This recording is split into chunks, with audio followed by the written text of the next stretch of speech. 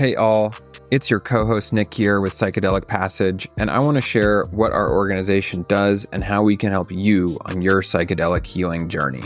We originally started Psychedelic Passage to give folks access to psychedelic therapy within the comfort of their own home. And in the process, we realized that most people have no idea what they're looking for in a guide, and they don't know which providers are qualified. The consequences of sitting with an unqualified provider are dire. There are lots of self-proclaimed facilitators out there who simply don't know what they're doing. And unfortunately, facilitator abuse and ethical violations happen regularly in this space and result in lasting psychological impacts. To solve this, we selectively curated a network of providers all over the US who operate with integrity. This allows us to help you as a client by advocating for you and your care without a conflict of interest, screening facilitators on your behalf to ensure they know what they're doing, and holding facilitators accountable for their actions, so you have peace of mind that the provider you're matched with is in good standing. Instead of searching through hundreds of unvetted online provider profiles, you can simply book a call with us, and our concierge team will take into account over 20 different variables to get you matched to a trusted facilitator who can provide treatment in the comfort of your own home. We want to give you the confidence that you're sitting with the right provider for you. No matter where you're at in the psychedelic therapy journey, we're here to help. Simply click the link in the show description below to book a consult and get connected to a trusted provider today.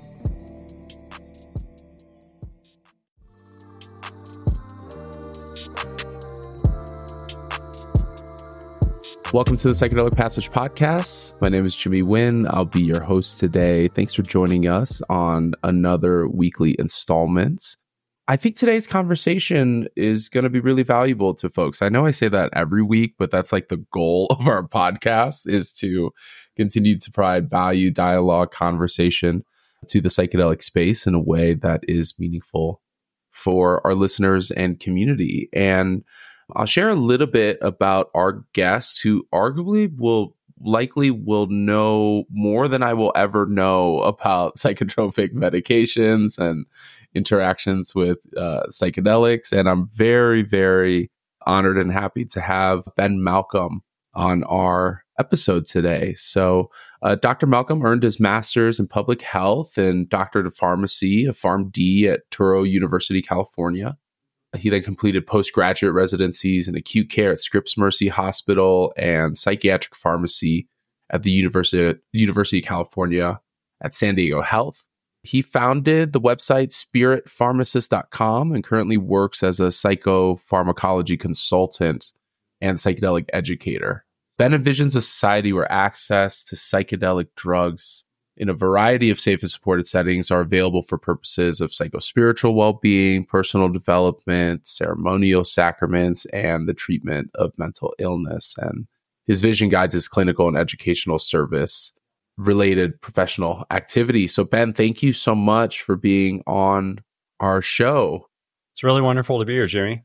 Yeah, we first met. Well, I think I've had you on my radar for a couple of years. And I thought it was really great that there were, PharmDs such as yourself wanting to share their expertise and knowledge in the psychedelic space. And over time, we've been in, meetings and groups, here and there. And I've really just come to appreciate not only your wealth of information, but your ability to kind of like distill it down into terms that people can actually, understand. That's a hard balance sometimes, to really know all of the codes in the matrix, all the things that are running in the background, and then being able to like distill it. So just really, really appreciative of you being here. I wonder if you're just open to, sharing a little bit with the audience so that they can get to know you better. How to, coming from your public health background and your doctorate of pharmacy, curious if you can share anything about how that intersects with psychedelics for you. Yeah, sure. So I did a doctorate of pharmacy. That's a 4-year program. I did a master's in public health at the same time. And I focused on global public health during that master's degree. I did a couple of years of postgraduate residency training. So I just did one in acute care in a hospital setting. then I did a second one at UCSD Health in psychiatric pharmacy. So I think that's it. When someone says, I'm a psychiatric pharmacist, like, what does that really mean? Well, it means that I did the standard doctorate of pharmacy training, and it means that I have specialized training and knowledge in psychiatry. And some of that happened through residency, and some of that happened in academia. I worked as an academician, teaching psychiatric pharmacy, practicing inpatient psychiatric pharmacy during those 4.5 years or so that I was doing that. But I would say, like, how did I become a psychiatric pharmacist? Like, why were you interested in pharmacy, drugs, psychoactives, and then psychedelics? I mean, that story predates pharmacy school by a long shot, really. I would say I had just a natural curiosity, both intellectual and experiential, in my teenage years, which really kind of drove my educational path in undergraduate. Well, I got a bachelor's in science and pharmacology, and I kind of selected that because it was already something that I just liked to learn about. So I would say that psychedelics and my interest in psychoactives was really just around at the beginning of the day.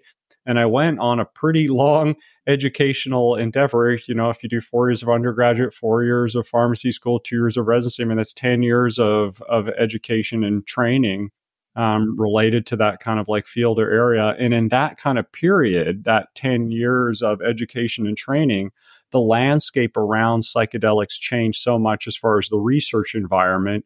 Spravato or S-ketamine was more or less approved in that time frame, and ketamine and MDMA, or I should say psilocybin and MDMA, were given breakthrough designations by the FDA. There are, phase 1, phase 2, phase 3, which allows for the possibility of fast tracking, right? Yeah, well, basically the breakthrough designation from the FDA it's a recognition that, this is sort of a novel modality. So it's not another SSRI or similar type of medication. Like, this is truly like novel as far as like the modality or intervention. And from preliminary types of data, it really seems that it could offer major advantages over existing treatment options. Like, that's essentially the kinds of qualities in a drug therapy that the FDA looks at to give a breakthrough designation. So really, by the time I finished my psychiatric pharmacy training around 2016 or so, there was a new opportunity, I felt like, for pharmacy and for pharmacists, because there really was, phase 2, phase 3 data with some of these compounds. There's like real efficacy and safety information to start discussing, not to mention the sort of just wealth of observational kind of research and historical or even anthropologic type of information about some of these substances, because they've been around just for so long overall. So I just felt like there was a real opportunity at that point in time that intersected with my natural interests and what I was essentially trained to do. And I've kind of taken it and really run with it. It makes a lot of sense that you'd spent that time in academia based on what I was sharing about my appreciation of your ability to like communicate and distill and teach and some of those things. And you must have a pretty fascinating relationship with psychedelics, given that you do have this pharmacological background. And so I'm sure that that's a big lens in which you view the world, which like not everybody has that if they're going through their own personal, psychedelic journeys and experiences and things like that. And so I'm curious to what degree, your background, educational background, career and all that, how has that influenced or shaped your own experience with psychedelics at all? Oh, it surely has. I think that you have psychedelic experiences that you then integrate into your life, but the psychedelic experience integrates your life. Like it feels not just like one process where the integration flows from the experience. I mean, I really feel that the psychedelics integrate my life experiences, and I don't know, taking that big picture look at one's life and how one's doing in different sorts of areas and really taking inventory or stock of oneself feels to inherently be important and probably like one of the most beneficial things that psychedelics can reliably kind of do for me. Not that they can't do other types of things. But as far as like, my practice, my consulting, things like that, I would say that it's definitely informed and shaped by my own experience with psychedelics, but it's not necessarily what I try to base it on. Like, I really try to kind of focus and base it on the types of data or information is out there, because I truly believe that that information source is always going to be better than whatever happened to me or whatever my kind of story is, which is largely a reflection of who I am and what's going on in my life and things like that. I would say that persons probably consult with me because I have this kind of like broader scope of scientific knowledge, and I've really spent a lot of time reviewing data and literature around psychedelics to get this more, I would say, broad informed perspective around it. But, I think it would be a little disingenuous to say that my own experiences don't shape how I present information at times, or I don't rely on that when talking about differences in subjective effects between compounds and things like that. So there's really kind of a hybridization, I think, of being the data man and being a person that has experienced some of these things. Mm-hmm. Yeah, it's really fascinating to me that you can have that real deep, like, scientific insight and then still tap into a lot of that intangible, indescribable aspects of, psychedelics. I would imagine that once you kind of know the background processes of things, I wonder that balance of how that might shape your psychedelic experiences. But it actually seems like it's quite the reverse, that these psychedelic experiences are actually informing not only, like you said, the integration of your life, but how you convey and deliver information. And the last part that you said, I totally agree with. The majority of what folks have to rely on is anecdotal information or information that's passed down, if you're lucky, through generational knowledge of, psychedelic use, but that's not like very common in our society. And, even if you were a facilitator who have served hundreds and hundreds of folks and dosing questions and all of those things, you're still left with, I would call it the art and science of, properly dosing and considering, different medications and things. And so maybe if you're open to it, if you could just break down broadly the relationship between psychotropic medications and psychedelic effects. So to give some context, psychedelics have the, potential to treat symptomatic effects of mental, health conditions. By the way, this episode is not to be misconstrued for any medical or mental health advice. Really, this is for educational purposes only, in the effort to try to get individuals to advocate for themselves and know what to ask for and get the information so that they can make their own informed decisions. And if that requires the guidance of your prescribing professional or your medical professional or mental health professional, we always urge you to do that. So for many of those folks who are viewing psychedelics as a potential for addressing a mental health symptom or issue, a lot of those folks are on psychotropic medications, particularly serotonergic medications. These are anxiety medications, different types of, as I mentioned, serotonergic medications. So can you give folks like just a rundown on that, relationship, somewhat as like a primer for, some other questions I'll be asking you today? Yeah. I think overall, it's not incredibly well defined what the relationship between psychiatric medications or psychotropics and psychedelics really is. I think that you have a lot of psychotropic medications that are working through serotonin-based mechanisms as well. Things like SSRI or SNRI antidepressants, things like atypical antipsychotics, things like buspirone.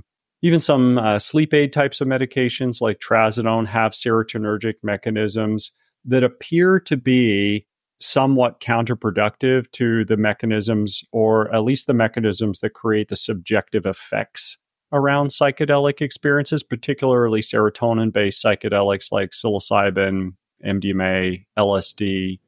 So for the most part, it kind of seems like they're set up to be kind of counterproductive, or maybe even competitors in the marketplace when, MDMA or psilocybin is approved. But there are exceptions here. For example, with ayahuasca that contains monoamine oxidase inhibitors, a lot of those serotonin reuptake blocking types of antidepressants are going to become dangerous as far as a contraindication, whereas with something like MDMA or psilocybin, at least at this point in time, it seems that it's much more of a counterproductive kind of interaction as far as the subjective effect, or even some of the physical responses to ingesting the psychedelic. There may be, I would say, like in the world, particularly in the world of psychedelics, but maybe just the world sort of like broadly, psychiatric illness, psychiatric medications, they carry a lot of stigma to them. And I don't know, like, I think that there is some truth in this. And I think that it's also like a very hyperbolic kind of truth, or a reductionist truth within the psychedelic community that sort of says that, well, psychedelics are about getting to the etiology, the very root causes of why you feel the way they feel. And they can kind of unearth those emotions and sort of like pluck it like a weed from the garden, and almost expect these long-term persistent improvements in mental health that might be curative, right? It's like we went to the etiology and we really cured it. Whereas the psychiatric medications, it's a different sort of model. It's more of a daily medication type of model. And in this model, we are reducing symptoms and increasing functionality, which does, help a person to an extent, but they're not really getting to that kind of like root cause or etiology. And to an extent, I think that's true.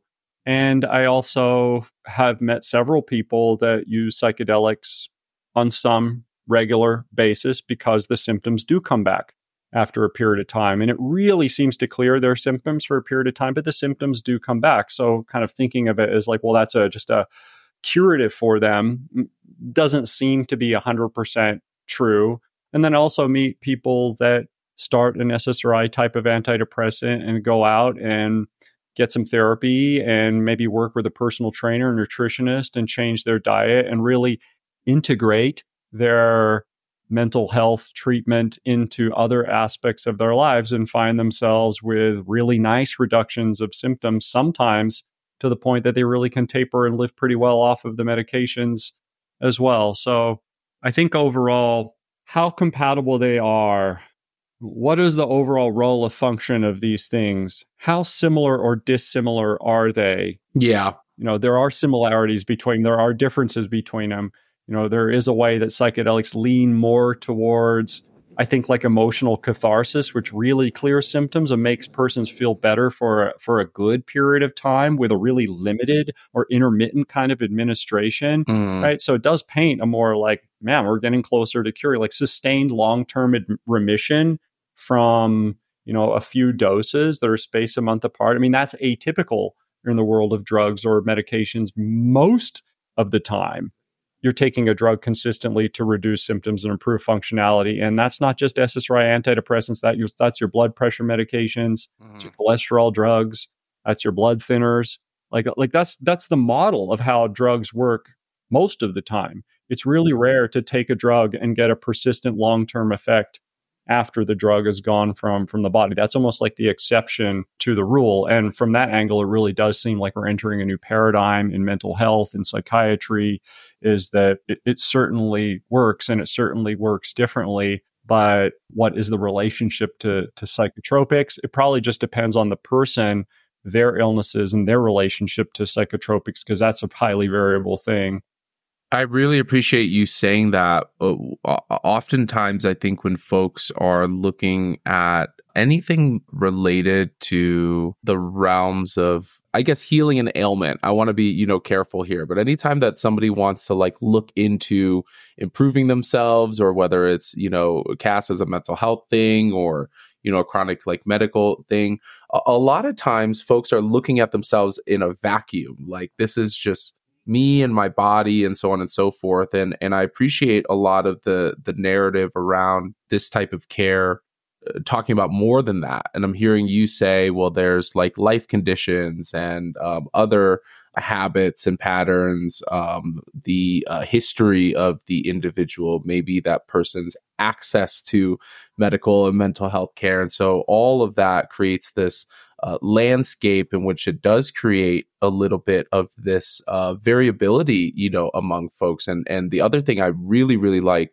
about what you said is that it's really easy for humans to try to like simplify this into terms and trends that we can understand. the prescriptive nature of what you're talking about with medications, where it's like you take a medication during its active effect, it's going to do this with the symptoms. Then once it wears off, and then psychedelics are so different from that, as you were mentioning, that there appears to be the potential for sustained effect even after the substance itself has, moved through your body. And it's easy to say that, all antidepressants and psychotropic medications will dull your life or get you disconnected from your feelings and, your emotions and some of those things. But I talk to folks every day who are on psychotropic medications, and it's a real benefit to them having an active participation in their life. I talk to folks where it is a little bit, debilitating, or they feel like they're somewhat like floating through or like kind of checked out from their body, their feelings and their, emotions. And so I also really like what you said, the caution for folks that generally serotonergic medications and MAOIs can present a real risk. I think about like serotonin syndrome and, real potential harm to an individual with that. And then on the other piece of it with other serotonergic psychedelics, it seems to, I think the word that you use, it seems to have like a counter effect, which in here we talk about the strength of the psychedelic experience, or that serotonergic medications can sometimes negate or dull or dampen the experience itself. And then there's a lot of arguments to this because we don't know what's happening in the unconscious of an individual. Like, they are obviously still taking a certain amount of, let's say psilocybin mushrooms. And even if they are not having like you said, a subjective effect, I really appreciate that word. We don't have enough research and study to know like what else is going on back there. And so a lot of folks who explore psychedelics, they run into this like choice or decision, which I think the conversation even 5 years ago was like, oh, you have to taper off of medications in order to have a psychedelic experience. Now we know that is not always true. I'm wondering if you could just speak on that, a little bit. Is that substance dependent? Is it individual dependent? Is it, what are your thoughts on that? I think we're getting closer to the truth, right? I think that maybe 15 years ago, maybe even 10 years ago, to be honest, when I went to different types of forums and social media and things like that, and can I eat mushrooms while taking an antidepressant? Like, not that long ago, like 10 or 15 years ago, it was, no, you will die of serotonin syndrome. Mm-hmm. And I argued a little bit for a while, and then just realized that there was absolutely no way I was convincing anyone through a comment on Facebook of anything, spinning wheels and wasting time. So I thought, what can I do about this? And that's actually a little bit how, I do consulting, like kind of as my background as a clinical pharmacist, but I was in academia. I've done like literature synthesis, so academic blogging to kind of weigh in, like, what is my opinion or what is the current state of research about some of these things was a big part of it, because it just inherently felt a lot more powerful to me to create some kind of page that really laid out the arguments and where the information came from. And then every time you get one of these, well, you'll die, it's like, well, here's all of this information about why you probably won't die, and you may actually get reduced amount of subjective effects. So I'm pretty happy, like, honestly, like most of the time I get emails from facilitators now, it really is with this narrative of like, what should we do because of the counterproductive effects? So I'm like happy to actually seen the evolution of the psychedelic community to go from, we can't do that because it's incredibly dangerous, to we can't do that because of loss of efficacy. And now I think we're really getting somewhere close to the truth as far as, well, a good percentage of the people are going to report reduced effects when, I'm going to take a specific example now, like mixing an SSRI or SNRI antidepressant with psilocybin containing mushrooms. Like, a lot of people are going to notice some reduction in effects, but whether that's a deal breaker for you is very unclear. Probably 25 or 30%, they just remain sensitive. Maybe 50% do notice some diminished effects, but half of them can take a higher dose and still get pretty close to a level of effect that they want.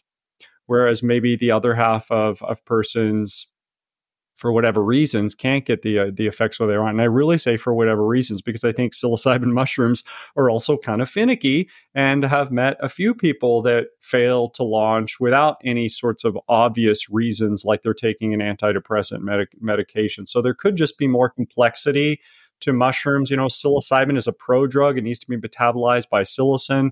There could be conversion-related issues. There could be absorption-related issues. There could just be genetic SNPs or polymorphisms in serotonin receptors that limit the amount of response persons can get to certain types of psychedelics overall. So at this point in time, if you're taking an SSRI or SNRI antidepressant and you're thinking of a psilocybin mushroom experience, I think that it is really an individual decision about whether you want to taper for that experience, perhaps based on other motivations. Like I'm looking for other motivations and reasons for persons to taper, to think that that's really like a great route for them to go down. So for example, I get someone that I started an antidepressant 6, 8, 10 years ago at more or less a time of crisis in my life. And it was helpful for stabilizing that crisis. Since then, I've done XYZ, started a meditation practice, etc. I'm feeling quite a bit better now. And, I'm really curious kind of like what's underneath this medication. And I'm feeling like it's a good season and time overall in my life to attempt a discontinuation with antidepressants. And I've just been reading a lot about psychedelics and how they could be an alternative, or maybe I'm just kind of seeking some of the spiritual aspects of a psychedelic experience more than like a mental health treatment aspect, because I've come quite a ways. Mm-hmm. Do I have to taper? And it's like, well, it sort of seems like there's other reasons and motivations in your life that would naturally make you think that it's a good time to taper the antidepressant. And in that situation, it really kind of seems that, it seems safe to attempt to taper. And it seems like there are reasons beyond just using psychedelics.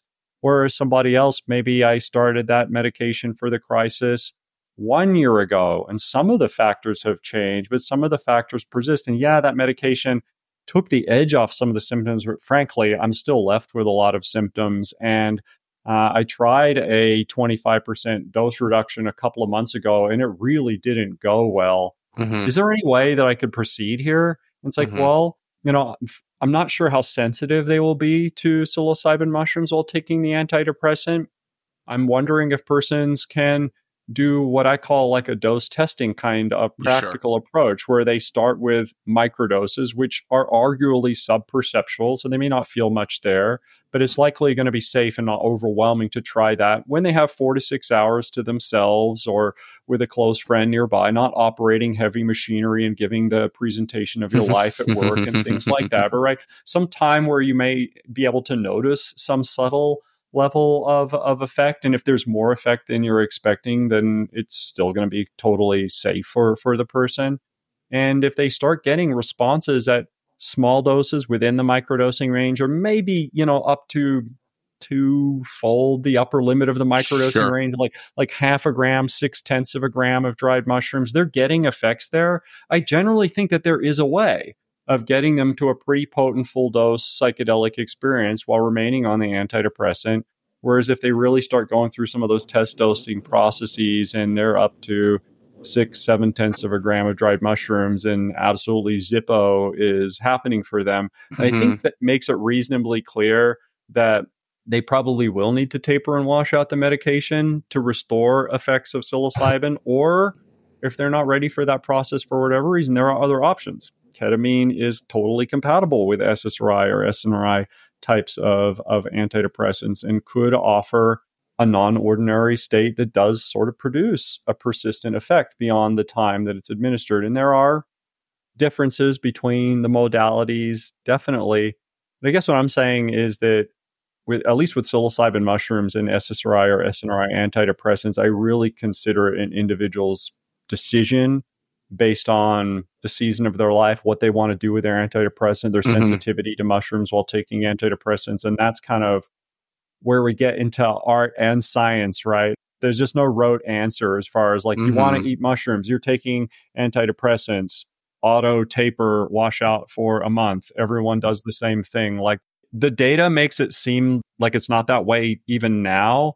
I think that there is a lot more information that's going to come about this interaction of like optimal approaches, but I am expecting that at the end of the day, it's going to boil down to an individual decision. I really think that that's the paradigm that I'm trying to dismantle, that there is a prescriptive one size fits all protocol on how folks move through psychedelic experiences, especially regarding any decisions on what to do with their medications. And, just hearing that what you're saying is that it really distills down into the individual. That really aligns with my perspective, because I've certainly had clients decide to move forward while fully on their medications. Maybe they're just appreciating that stability or that effect or, whatnot. I've also had folks who knew that it was going to be really challenging to taper down and whatnot, but they were maybe feeling a desire to just ensure that they are going to have an experience of an altered state of consciousness. And then other folks who just acknowledge okay, I'm going to stay on my medications, but maybe I will need 2-3x, the dosage. And it's really cool now because we have things like Q tests that can help to quantify, percentages of psilocybin content in mushrooms. So we just have so many things now that we really didn't have access to, many years and decades ago. And I just acknowledge that there are folks out there who are trying to figure out their relationship with their own medications in conjunction with, intentional psychedelic use. And oftentimes I find that folks who are taking medications for a very long time may be feeling some type of symptomatic relief or benefits, but they don't realize it or notice it. So there are a lot of folks who are like, oh, I'm going to taper off of these medications. They're not really doing anything for me anyways. And then when they start a tapering process and they potentially go through withdrawal symptoms and whatnot, they're like, oh, maybe these things were actually doing something anyway. So I think that also speaks to that subjective effect that you're talking about. And for folks who are exploring, tapering, I'm wondering what typical durations look like for SSRIs specifically, or just serotonergic, psychotropic medications in general. What are you seeing out there as far as, ranges of tapering protocols? I mean, I would say standard psychiatric guidance is actually quite aggressive and pretty quick. I mean, some of the prescribing guidelines might say things like reduce the dose of antidepressant by 25% every 4 to 7 days, which is, for a person that's been taking an antidepressant for years at not the lowest doses, I do think that is probably overly aggressive and sets them up for a lot of withdrawal symptoms and a really sort of rough period if they're even able to make it to the point where they're off of their antidepressant. It feels a little bit like yo-yo dieting to me, to kind of take an antidepressant for 8 years and then try to taper off of it over 2 to 4 weeks. It really sort of feels like, well, some people will be successful in losing weight through a yo-yo diet, but what percentage of people are successful in keeping the weight off from yo-yo diets, right? Not very many of them overall. So I would encourage persons to take a little longer than that real minimal time frame of about a month to taper off. I think that 10 to 25% dose reductions every 2 to 4 weeks as tolerated is kind of my standard guidance. And within that, you have quite a bit of variability. If you take 25% reductions every 2 weeks, that's about a 2-month taper plan. If you take 10% reductions every 4 weeks, that's a 10-month taper plan, right? So I'm sort of thinking that if you've been taking SSRI or SNRI types of antidepressants for a year or longer, you probably want to budget 2 to 4 months as far as an initial taper attempt or taper strategy, and be willing to adjust that plan if things get quite challenging or difficult at some point, and kind of maybe go a little bit slower or space things out a little bit farther.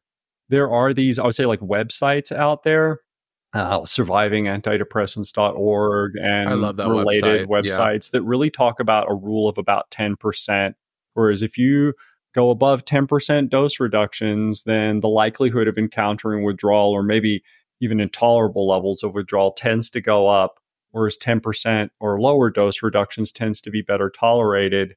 I personally feel like those 10% reductions are they're pretty tedious and they take really long periods of time overall. And I would suspect that there is a bias on those websites towards people that are incredibly sensitive to withdrawal or have a much more difficult time tapering than others, right? I think most of the people that, well, it was a bit of a challenge and there was a few hiccups along the road, but, I tapered off over 2 or 3 or 4 months. They're not going to be on that website saying about how horrific it was and things like that. There really is almost like a self-selecting, I think, phenomena for persons that have a very difficult time, which is an important voice in this conversation because I think it's been a voice that's been really minimized by the psychiatric community. I think it has been this, it doesn't cause any kind of physical dependence. And yeah, you can quit that over a few weeks and, no harm, no foul. It's going to be real easy for you. And a lot of people find I can't do that. I cannot take 25% dose reductions and feel good enough to keep going on this taper process. And I'm afraid, I'm afraid to take dose reductions now. And I don't feel like my provider is very supportive because the last time I tried it and I got intense withdrawal symptoms, they just looked at me and said, see, that's your illness and you need to be on this for the rest of your life. And I mean, okay, that's a yo-yo dieting. Antidepressants are not controlled substances. There's many, many differences between the types of compounds, but just for an illustrative purpose, right? Imagine I was taking morphine on a daily basis and then I took a 50% reduction in my morphine dose. And 3 days later, I was in total body pain and sick as a dog. And the doctor looked at me and said, see, this is your pain condition. No, it's not. It's an opioid withdrawal condition. It's really clear in that example what it is. But because antidepressants produce neuroadaptive effects over weeks, and they're not controlled substances, and they're not thought of as, highly addictive compounds with, acute intense withdrawal syndrome. So interesting. Then it gets sort of just swept aside and left out of the conversation. So I would say for anyone listening to this that's maybe tried an antidepressant taper in the past and they've initially gone with a 25 to 50% dose reduction and just kind of run into a barrier, that you may have just been a bit too aggressive out of the gate. And it may not really mean that tapering is an impossible task for you or you're too sensitive to dose reduce, or that what you experience with that dose reduction has anything to do with your underlying illness overall. And you may want to back up and take a much slower approach and see how things unfold differently. It's a bummer, right, to have a consult because you got your psilocybin experience scheduled 5-6 weeks from now, and I really need to get off of it and really need to wash it out for some period of time. And so there's a lot of reverse engineering that people do based on experience dates, and then it kind of puts them on a pretty aggressive, maybe just hyper aggressive schedule as far as tapering. And if we compromise the psychological stability of the person in that tapering process, then you start to wonder about the candidacy for the psychedelic experience itself. If we could be blowing people up with these experiences, or maybe the experience itself is still sort of helpful and therapeutic, but then in the next week, they're just kind of hit with this train of withdrawal symptoms and then kind of wondering, oh, what is this? Did this experience mess me up? I felt great in the experience. I felt great for 12 hours afterwards. 2-3 days later, I am in the worst place I've been in a very, very, very long time. What happened? Did it make me worse?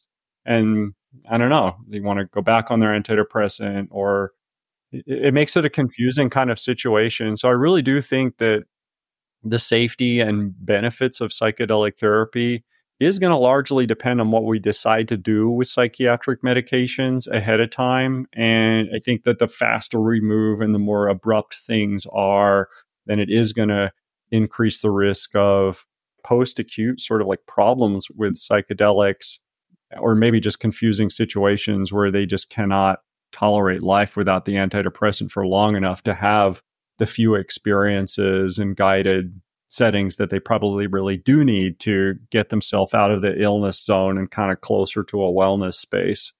There are a couple of assumptions I think that folks take when they are maybe first timers in experiencing psychedelics in an intentional context, or maybe folks who had played around recreationally in their younger years and are circling back. And one of the things is that there's a lot of emphasis on one experience or one ceremony or one dosing session. And I think there's actually a lot of intelligence in folks not putting that much pressure on one experience and maybe having moderate dose experiences or returning back to the medicine, at a certain frequency. And that just creates dynamic and challenges for folks, especially on, medications. And I really love what you said before about, we, myself and Nick, we always say, most prescribing doctors are way better at prescribing than they are helping folks to get off of the medications. And the challenging, part around this is if we were looking at this like an opioid addiction or an alcohol tapering, it would be unheard of to tell somebody, oh yeah, in a month, just like get off of your stuff. And so I actually really appreciate what you were saying in the beginning of your share, because that actually kind of speaks to a part of the stigma around psychotropic medications. Like you said, that they aren't recognized as a controlled substance and some of those things. So they're not regarded, the same. And the other thing that's coming up for me is that it really depends on the individual's goal and plan. So like if they are trying to taper down to 0 before a psychedelic experience, why is that? Is there a plan for an option for them to get back on their medications? Or maybe they want to taper down to half of their, dosage just to have a little bit of assurance that they're going to have some type of effect with psychedelics. Well, that's a whole different game and all of that. I'm curious for you, do you find any difference across different types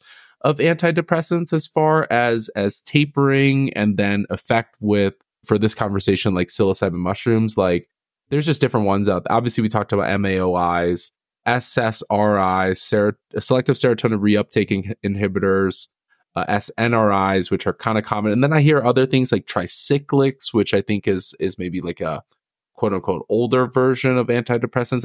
Does that make any difference there for you? I think it does. I mean, the tricyclics are prescribed a whole lot less than SSRIs or SNRIs at this point. And the only piece of information we really have about it is a observational study by Kit Bonson from the late 90s talking about how, I forget how many people, 610 maybe, that are on different types of tricyclic antidepressants overall report potentiated effects of LSD, which is sort of just opposed to what the SSRIs or SNRIs seem to be reported to cause. But the tricyclics also block serotonin reuptake. So what is it about their pharmacology that antidepressants don't have that could change these responses? Or is it something to do with LSD? Basically, the sample size is so small that I think it's really inconclusive overall. I wonder if you have any insights from the field. I think that we're kind of talking from like a scientific study standpoint, but I'm curious about just folks that you chat with. Well, I think like part of what you're saying as far as like, okay, like partially tapering, like if I taper like 50% of my antidepressant, do I get more effect? And I would say that the answer to that question to me is like clear as mud. And I think that most of the time, the antidepressant blocks serotonin reuptake strongly enough, and what they taper to is still going to be at or above psychiatry's minimum effective dose for the antidepressant, to the point where, yes, they're taking less antidepressant. Does that change how they're thinking and feeling somewhat? Probably.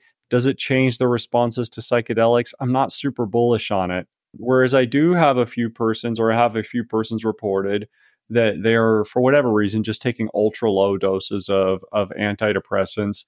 And they do tend to get some more effect, or maybe even effect to psychedelics like MDMA. Like if you're on escitalopram or Lexapro, 2.5 milligrams. And I've heard that the minimum effective dose for psychiatry is thought to be around maybe 5 to 10 milligrams, probably more commonly 10 milligrams. And I've had a few persons sort of report that, yeah, I get this really nice, euphoric, positive, emotionally opening and processing kind of effect out of MDMA while taking that. Whereas most persons on standard doses of antidepressants is just kind of like that, just totally duds. But yeah, I mean, I think that I don't know, maybe I've been a little bit remiss in not collecting more systematic data and like really trying to like look and like figure it out. But I haven't noticed any necessarily real clear trend as far as, if you're on sertraline 100 milligrams versus sertraline 75, or I say sertraline 200 milligrams versus 50 to 100 milligrams. Is there any clear difference for me there? Not that I've really like noticed. Interesting. Could there be differences? Are most drug interactions dose dependent? Yeah. That's just it. Is like we're missing a whole lot of information about if there are specific agents or specific dose thresholds that really trigger this blunting effect with psychedelics, or whether it's a lot more variable because the benefits of antidepressants are very variable overall, and etc. Yeah, and also just this, you're speaking from a pharmacological standpoint, which is so valuable, I think, to our listeners. And I'll also add on that there's the subjective component as well. If somebody is tapering off, no matter how long of a protocol, and let's say, for example, that they haven't been used to addressing feelings or sensations in their body and don't have the tools to navigate that, well, that also factors into how challenging of a taper process that individual might go through, how challenging of a psychedelic process that individual might go through if they don't even have the emotional tools and skill set, the cognitive tools and skill set. If the antidepressants were actually blocking them from feeling their feelings, like the whole skill of fully feeling your feelings and being safe in an environment where that can be productive and meaningful is a whole thing in itself. And I too have heard that. I've heard a lot of folks talk about actually microdosing psilocybin in conjunction with antidepressants. I like what you were saying, which is actually microdosing the antidepressant, which is a pretty interesting, phenomenon there. I've even heard that one of my medical professional friends said that actually like a very low microdose of, I believe, Lexapro can help with some of the serotonin crash after an MDMA, experience. So there's certainly some relationship there for sure. And we're just seeing folks online discuss the potential advantages of combining low doses of SSRIs with psychedelics, of which you're, talking about, there. And I wonder how prevalent that is, how widespread that is. I'm just curious your opinion on, what factors contribute to whether that's successful or a drawback for somebody. What, to like add microdoses to an antidepressant regimen? Or? I think both ways. Some folks are microdosing in conjunction of tapering. I know that some folks are microdosing psilocybin generally or LSD while staying on their regular dose of antidepressants. I think what's more interesting is that folks who don't have a history of antidepressants are taking low doses of SSRIs in conjunction with their psychedelics. That's kind of the new interesting thing that I've been seeing. That is new and interesting. I'm curious if that's something that you've ran across or what your thoughts are on that. Yeah, I think that there's room for customizing doses of drugs and medications for persons. And yeah, some people really do respond to, okay, maybe 10 milligrams of Lexapro is the typical starting dose for depression. Maybe if the person really leans to an anxious or even panic sort of predisposition, the guidance is to start lower at like 5 milligrams. Maybe if you have that anxious sort of predisposition, you're panic and you're 65 years old or over, and you're antidepressant naive, maybe starting at 2.5 milligrams starts to make sense. And different persons will kind of feel more with different doses of medications. And I think this is a really interesting conversation about numbing effects of antidepressants or emotional repressant kind of effects. And I think it's a distinct possibility with psychiatric medications. I meet a lot of people that report that kind of phenomena with lots of different types of psychiatric medications.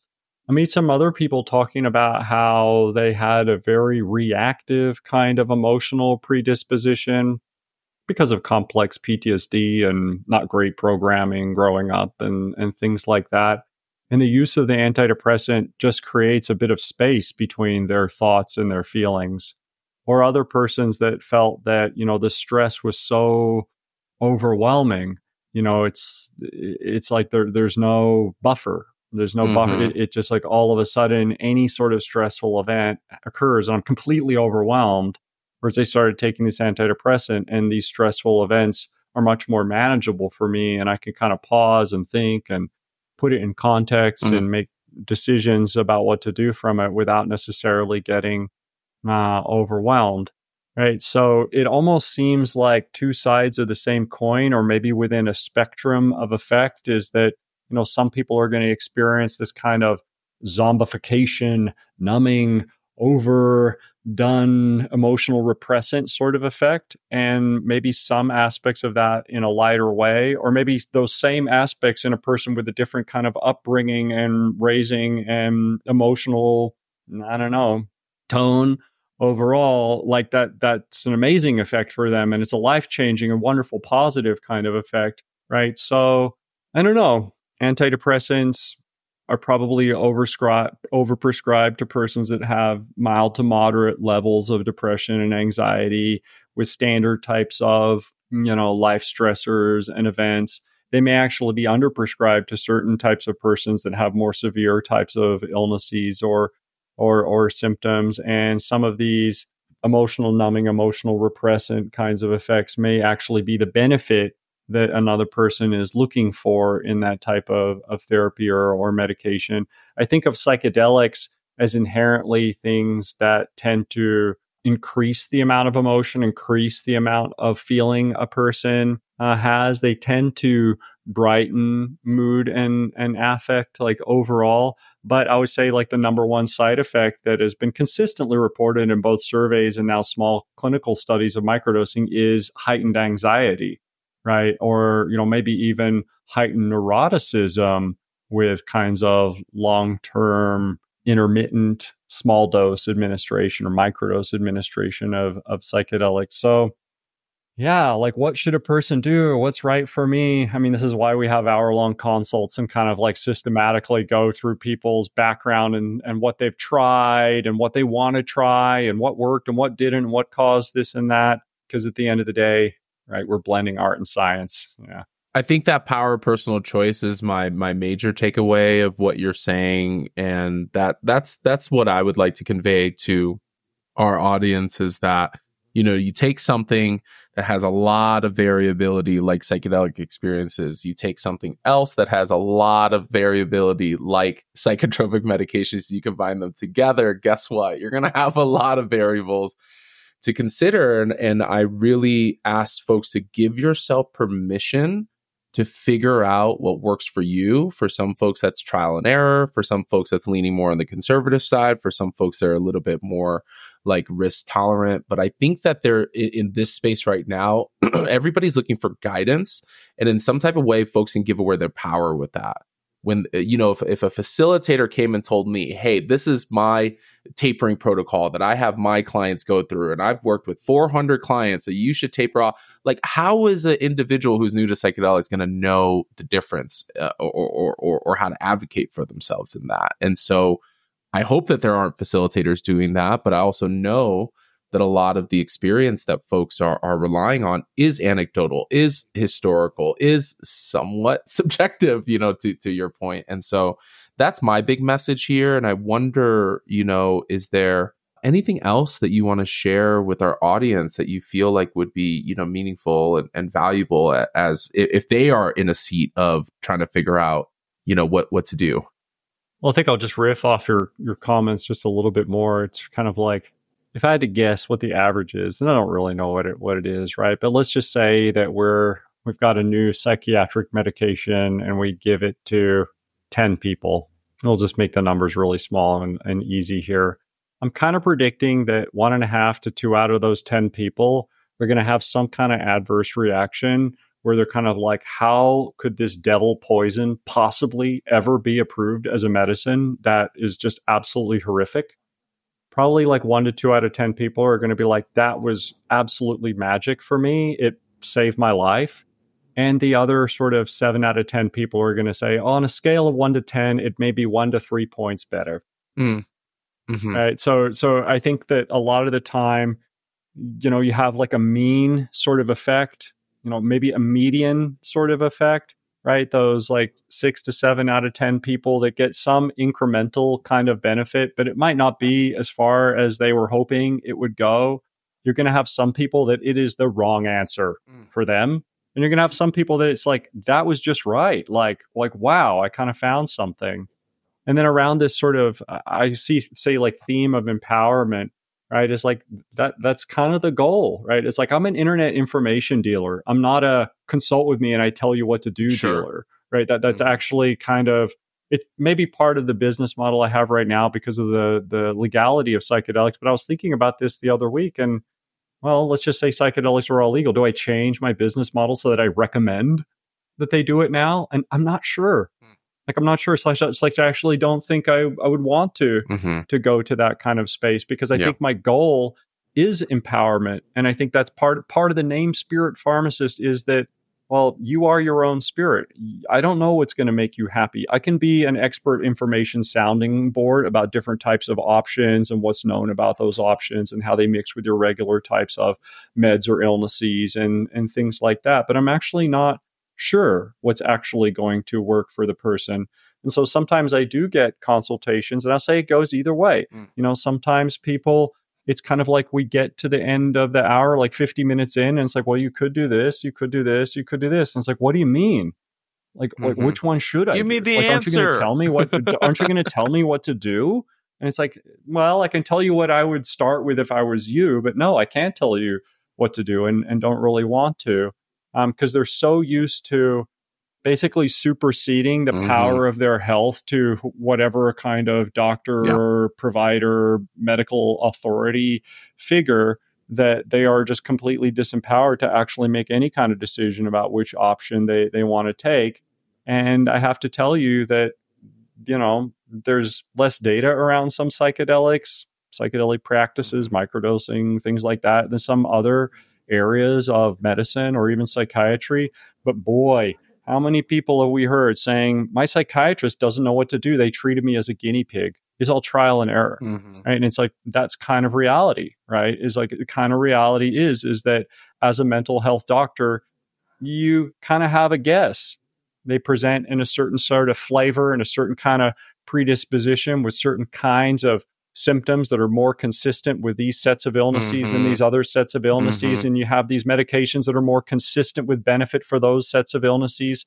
So you pick something and try something there. But a lot of people are feeling like that process is protocolized to the extent that the doctor knows that that's just going to produce like a positive kind of result. And I think for the most part, offering encouragement that it will, because that is the mean or median kind of result out there. But ultimately, at the end of the day, that's why I say, like, how should I taper my antidepressant? What should I do? 10 to 25% decreases every 2 to 4 weeks is tolerated. I give that massive range and I give actual numbers for people that they can put in their heads and their brains. So it's not, I took a 15% dose decrease. It's been 2 weeks. What should I do now? Well, we can have a conversation about the rates and the time frames and what you might do if you feel certain ways. Right. And I'm happy to be the informational sounding board that kind of, all right, this is what I would do now. This is sort of sounds like where we're at. Like, these are some things we might want to do. Right. I'm like here to help and like support that. Right. Rather than kind of like, all right, toss you in the deep end. You can figure it out. Like kind of approach. But I really am trying to get people to understand, what are my medications doing for me? What happens if I increase or decrease the dose? And what time frames do I notice those types of things? Because with that information, they're so much closer to being able to be a steward for their own kind of like mental health and kind of really weigh in and advocate for themselves in the doctor's office about what they actually may need or what they want to do, rather than, why don't you just tell me what to do? I'm not sure if that's what I want because I don't know about any of the options, right? It just sort of, so I think that's part of the new paradigm in mental health, that it's less like the doctor controls my head and tells me what to do, and a lot more education about what the medication is, what they might feel, and how to respond with dosing of the medication based on those kinds of feelings. Yeah, and I'm so appreciative of all of your thoughts and what you were saying about, folks superseding their power. We see that in other cultures as well. Like we see that in shamanic psychedelic work, where if you are, in general, I'm speaking broadly, but if you are going to work in a shamanic context in psychedelics, they're kind of calling the shots. Like the conversations around consent or practice, or if they need to have some type of a spiritual intervention or whatever, that's usually at the whim of that shamanic practitioner. And so my real takeaway here with what you just said is that a part of psychedelics is reclaiming your power, reclaiming your sovereignty, reclaiming your autonomy. Word. And like, let's do that, So I'm so appreciative. Yeah, let's make it part and parcel with what psychedelics are. Right. Let's not, you've got to hire 2 therapists to be the conduit of your healing. You won't heal unless you do that. Yeah. Some people are going to need extra help and support. Your symptoms are severe. You're new to psychedelics, right? It's like if you go to a new city or you're climbing a mountain, hiring an expert guide or a Sherpa is a pretty damn good idea, right? But after you've been walking around that city or hiked that mountain a couple of times, you should be aiming to not need a Sherpa or a tour guide to go around that place anymore. Like that's just kind of part of how it is. Like, let's not confuse the moon for the finger that points at the moon. Yeah. Thank you so much, Ben. This has been an awesome conversation. You can find more of Ben's work at www.spiritpharmacist.com and get an overview of Ben's services, how he serves the community. I understand that you have consultations and then you have larger like group community offerings. So definitely go and check that out at spiritpharmacist.com. That wraps up our episode. So thank you so much, Ben. Before we go, I'll read a quick testimonial from an individual who went through a ceremonial program within our referral facilitator network. They said, I felt seen and taken care of, yet lots of room for me to show up however I needed. No expectations, not managed. That is the type of testimonial and feedback that I love to hear when individuals go through a facilitated psychedelic experience. So thank you for that. You can find our episodes anywhere that you get podcasts, primarily Apple Podcasts, Spotify, and then we also upload videos onto YouTube. Thank you so much for being here with us this week, and we look forward to seeing you next time.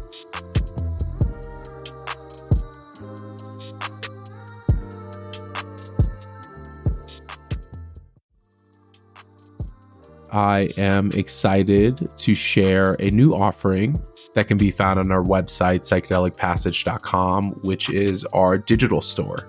We here at Psychedelic Passage are constantly thinking about ways to enrich the intentional psychedelic process for our community.